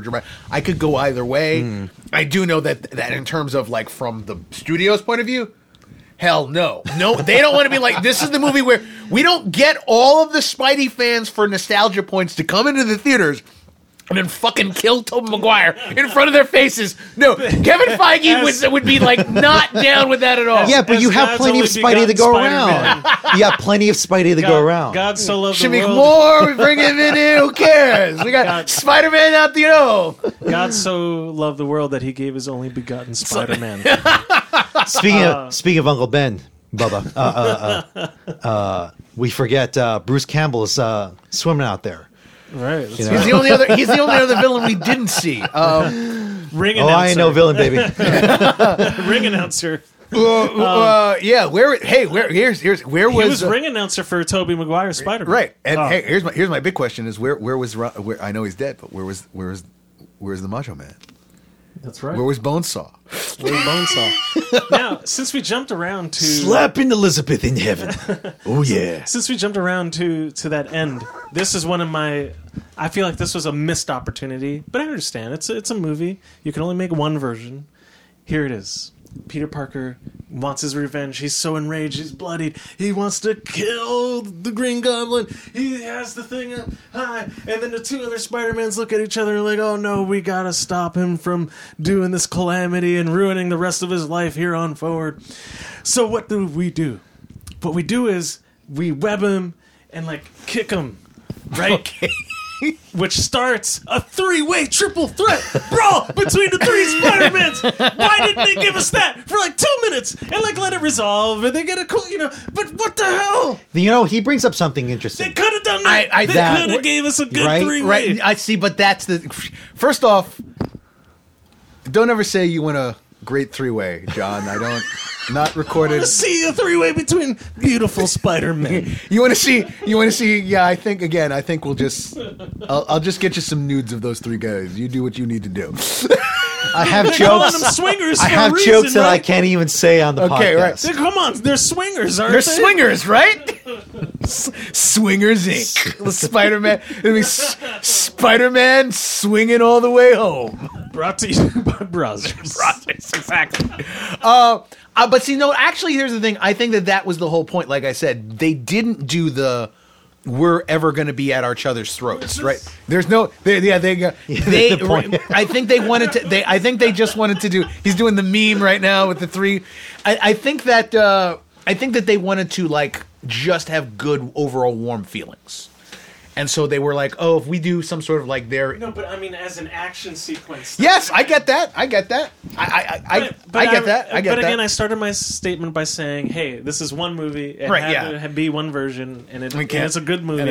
You can't do everything. Right. But I feel like that would have been a cool opportunity definitely, to have that. So, come on. You know, they have their battle. More or less, they win the fight. Unfortunately, Strange gets freed, and... He does a Loki thing, which is I've been falling for 14 hours. 14 hours. So he comes in the situation and is like, oh, nope, end of the multiverse. I got a real problem here. We get some interesting like looks at the multiverse where, you know, shadowy. You don't get to see them very clearly, but there's some sort of opaque looks at some well-known Spider-Man villains. Other people are like, oh, you could see. I think it says you could see Doctor Doom. He's coming through. Okay, all right. So Strange is like, I can't stop this multiversal collapse. I can't stop this issue. And then Peter comes with a logic way out of it, saying like, okay, well, They're coming for me. right? If they're coming for me, then make the world forget that I exist. Again, has that. I really do love that line. I love that when he says, "We who love you." And at that moment, there was this sort of like, you know what? Even with my issue saying like, look, I've always liked him, but the Spider-Boy criticism's a little valid. When he said that, I said, you know what? Yeah, I kind of love this kid. This really sucks.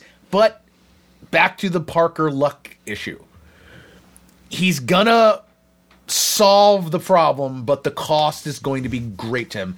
And what greater cost is there for this kid who just lost his only living relative and his brothers, and all by his own doing, though. You know, but that's the whole point. That in other words, he can't win without a loss, and that's Peter Parker's way. It's his fault for doing it, but it's the right thing to do. That's what makes him a hero. But yeah, it really, really sucks. And this gets into the way that this is a really interesting way to end this movie, because. Where is he now? What are all the complaints about Peter Parker, MCU Peter Parker? That he's rich, he has access to many stuff, he is too dependent on other heroes, and all of that is taken away from him. Peter Parker is alone. He's completely alone. He's in an apartment that looks a lot like Tobey Maguire's apartment. Like the one at Toby, Okay, he's remade his costume to look like exactly like the comic. Classic, Very classic, without any of the tech, without Friday, without any support from Stark Industries. And he is now persona non grata. He can't just roll. He's got to get a job, right? He's got to get a job, right. And maybe that means even working We're working for J. Jonah Jameson. This is, before you go too far, this was another issue I had. So, yeah, you can wipe everyone's memory away, but wouldn't anyone be able to look on the thousands of hours of footage on YouTube? This is the question. Now, this is what I keep bringing. This is what I kept bringing up. Their hard drives, like what about that? It's only a matter of time when someone at S.H.I.E.L.D. goes, "Hey, boss, can you check a look? Can you look at this footage?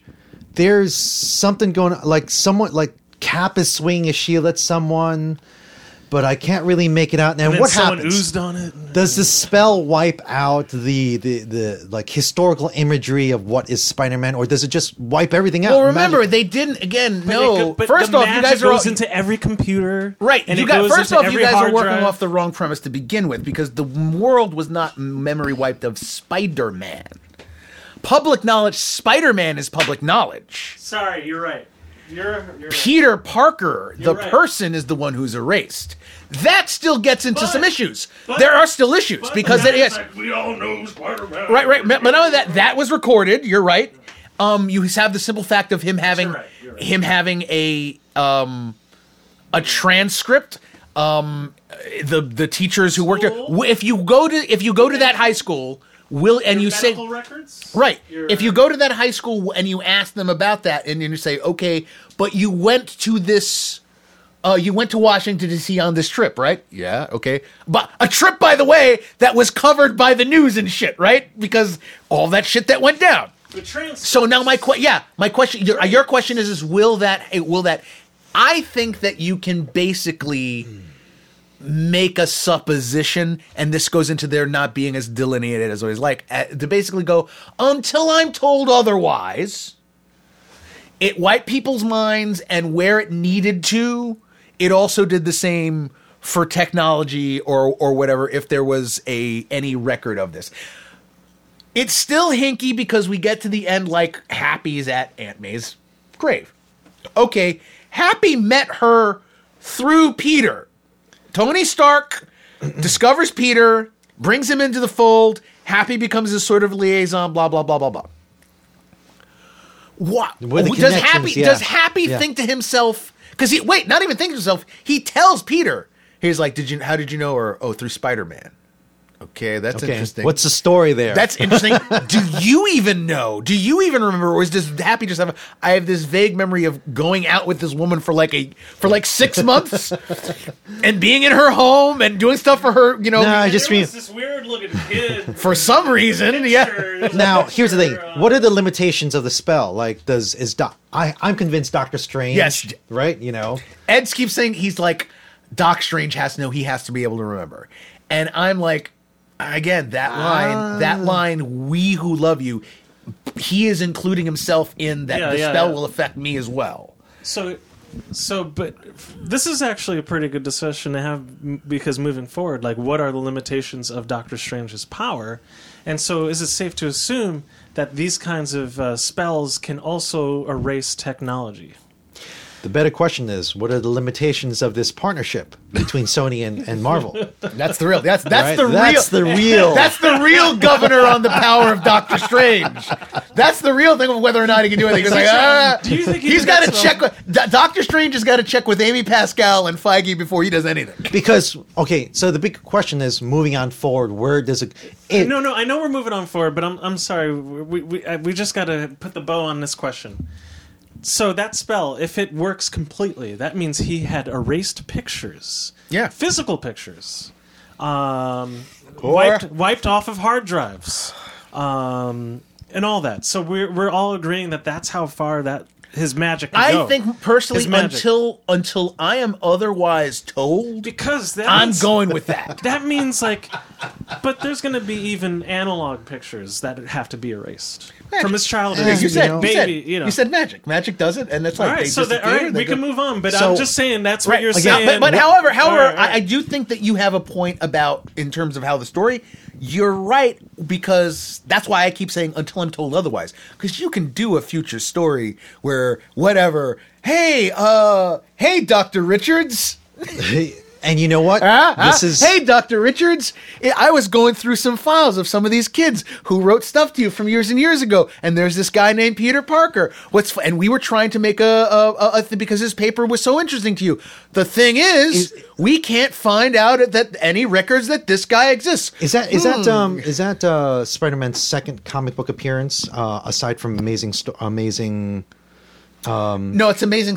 Amazing Spider-Man #1 is the one where him in the Fantastic Four. Right. So John, and I don't know if you realize, like one of his biggest appearances is with the Fantastic Four, and that's a famous cover. But not only comic that, book cover. why was he trying to join the Fantastic Four, Ed? I forget. The money. Oh, that's right. Okay. He was like, Hey, Mr. Richards, you know. So, Interested in paying? and that dovetails into Yeah. this point where, so we have now this version of Spider-Man, like I said at the start of the episode, Like Logan now, you know?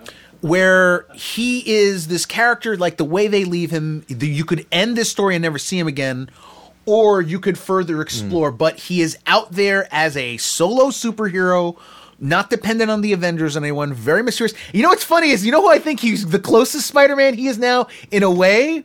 if you think about it, he's kind of the Electric Company Spider-Man. Spider-Man, nobody knows who you are. Da, da, da, da. I don't know about you guys, but when I went to see this, of course you have your usual trailers, all right?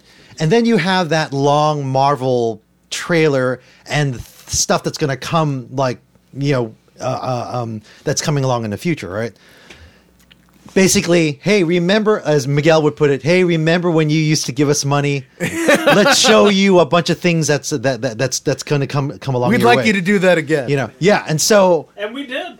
And America did. Tom Holland, like there's no doubt in my mind that it's just a matter of time before they go, hey, Tom, listen, Uncharted, that's going to be great and all. We don't think it's going to make the money that you think it's going to make, but we want you back for Spider-Man. What do you say? All right, and again, getting back to again, so it ends in a way where Spidey is still out there. If we never touch him again, we never touch him again. But to continue, and it's so rich because now it's okay. Peter is broke. Now you got nitty gritty. He's no longer. If anything, I don't know. If you were to do they've already got them together once. And now, by the way, and wait, they've already got them together. No, I'm not referring to that. They've already got them together once, and even though he won't remember that he had done work for him, a poor Spidey who has no longer access to Avengers level tech and the coverage and stuff that comes with that, he's going to work for the Daily teamed with Charlie Cox's Daredevil against Vincent D'Onofrio's Kingpin in a more down to earth, nitty gritty kind of story. Now that he's in this sort of less, high tech superhero film that his works. New apartment is not in Hell's Kitchen. There you go. No.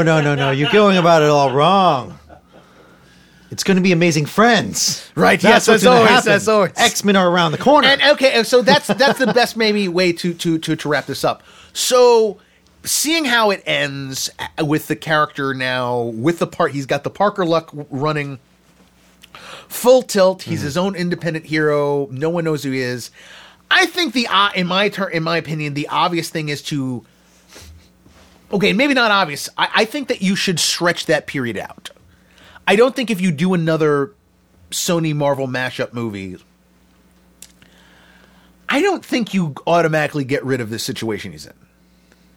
It's tempting because the obvious thing is they have set up Zendaya as his end game. And I don't mean end game as in Avengers Endgame. I mean romance. That she's the romantic end game here. She's called MJ. Yes, she's Michelle, whatever, but she's MJ. Peter Parker's not going to give up on the love of his life. Well, this enables open source, right? Like Black Cats. Right, yes. Right. And that's what I'm saying. Right. I think for at least one movie, you keep him in this limbo. You keep him in this that he's not, and that. But eventually, you get that, and that's what I mean. Even if you don't do it, even if you do it the next film, this is a subject of the character you gotta kind of get back into. If nothing else, simply because if you want Tom Holland to interact with other superheroes, it's gonna. Oh, hey, by the way, I'm Spider-Man. Maybe you've heard of me. It's going to get old real fast. If every single time he's got to meet somebody, he's going, oh, you may not remember me. I'm Spider-Man. He goes, oh, yeah, kid, we know you are. Okay. Do you know where what's the word on the Kraven project? Or is it even moving forward or is it? I think it's interesting. I think it's very interesting that the most prominent of those interdimensional characters that we saw could come through the portals. Kraven was the biggest one and the most obvious. I think that was originally an intention villain for this movie originally, or he was going to be penned into it, But Kraven is just one of those projects that has just been in pre-production. Well, for a bit. Getting back to where Sony's Morbius and whatever. Okay, we have our, this film had an interesting, almost throwback quality with its post-creds. One which was Oh my god. The Doctor Tom Hardy. the Doctor Strange. We just got a trailer. Yeah. Fine, that's perfectly fine. It's a fine trailer. It's good. I'm totally down to see the next Doctor Strange movie. But then we get the Tom Hardy scene, and it's like, okay, this is another thing of where are they going with Tom in the MCU? Because it's like, oh, we establish in the Venom film where Venom's all like, the symbiotes are part of a multiversal hive minds. Okay. So I thought that meant, well, then that means you don't have to meet. Like you say, so they exist in another, then you don't have to come. But they brought him in anyway.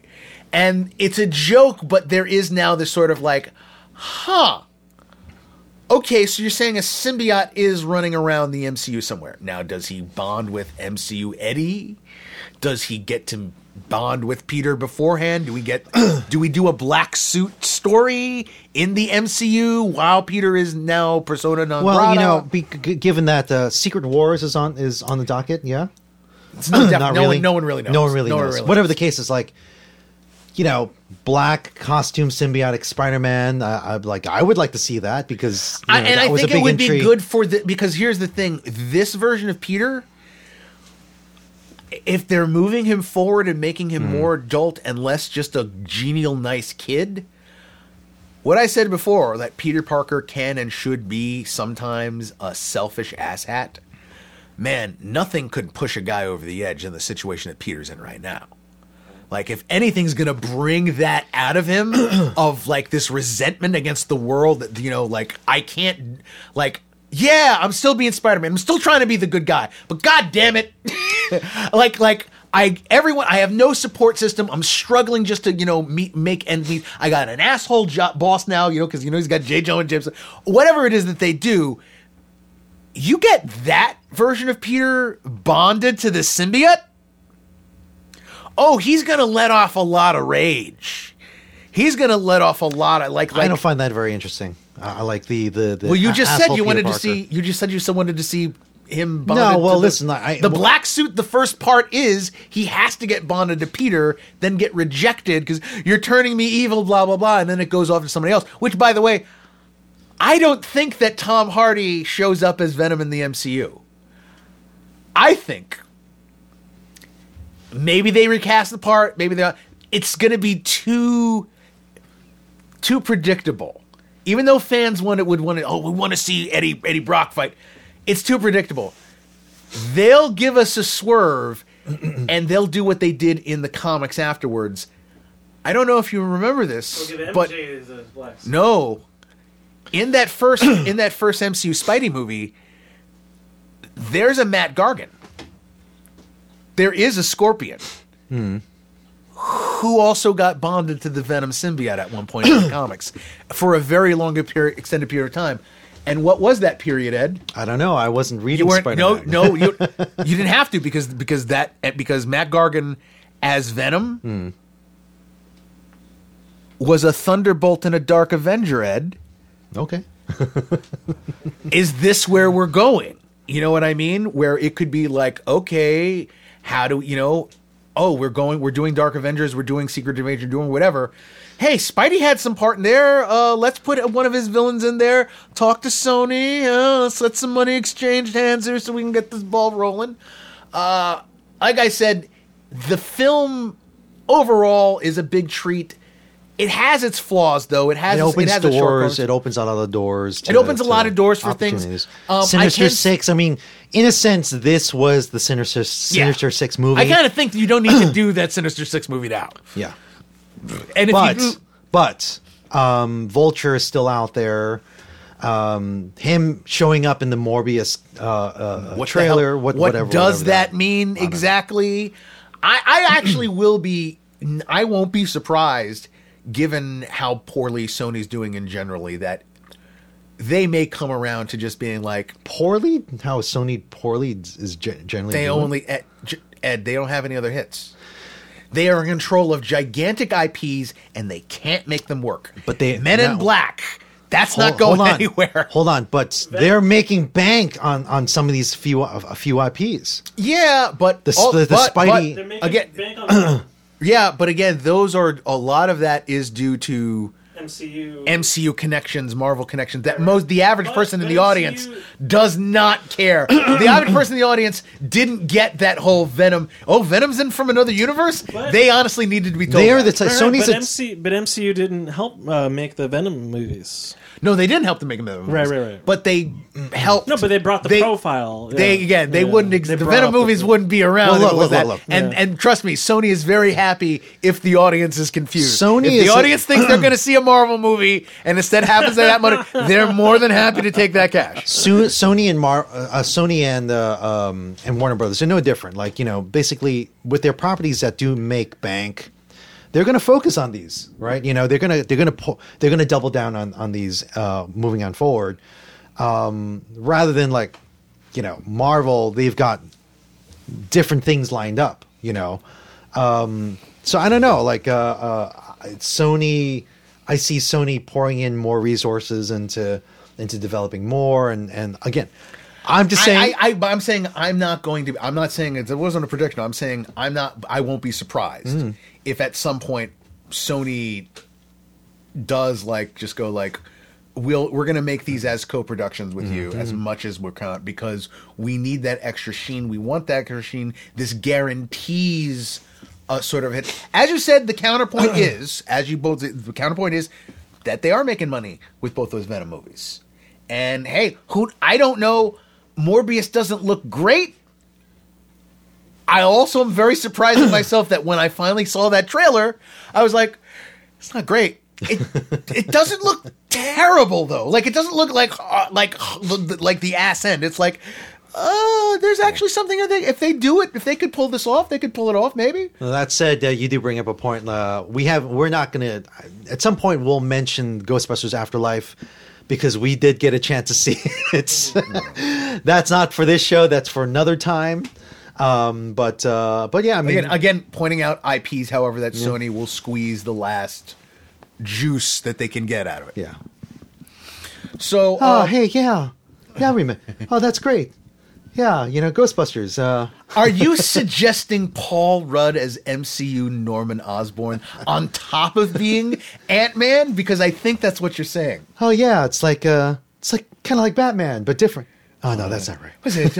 Oh yeah, Moon Knight. I remember that. We're going to talk to you offline. We have this whole thing about that Rudd sort of. He's just that guy now. That's his whole shtick, and it's I don't know how long you're going to get out of that. But Spidey I think I think that the film does. I don't think it's as great as the Uber fans are making it out to be. And as I said, I don't think it's Endgame level, but it's good. It's a great time at the theater. It's a lot of fun just to have those interactions.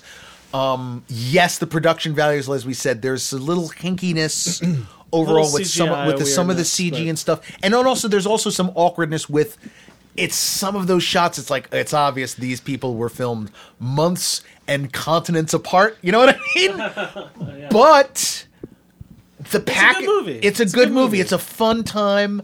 It's definitely rewatchable because whether you are a casual or a hardcore fan.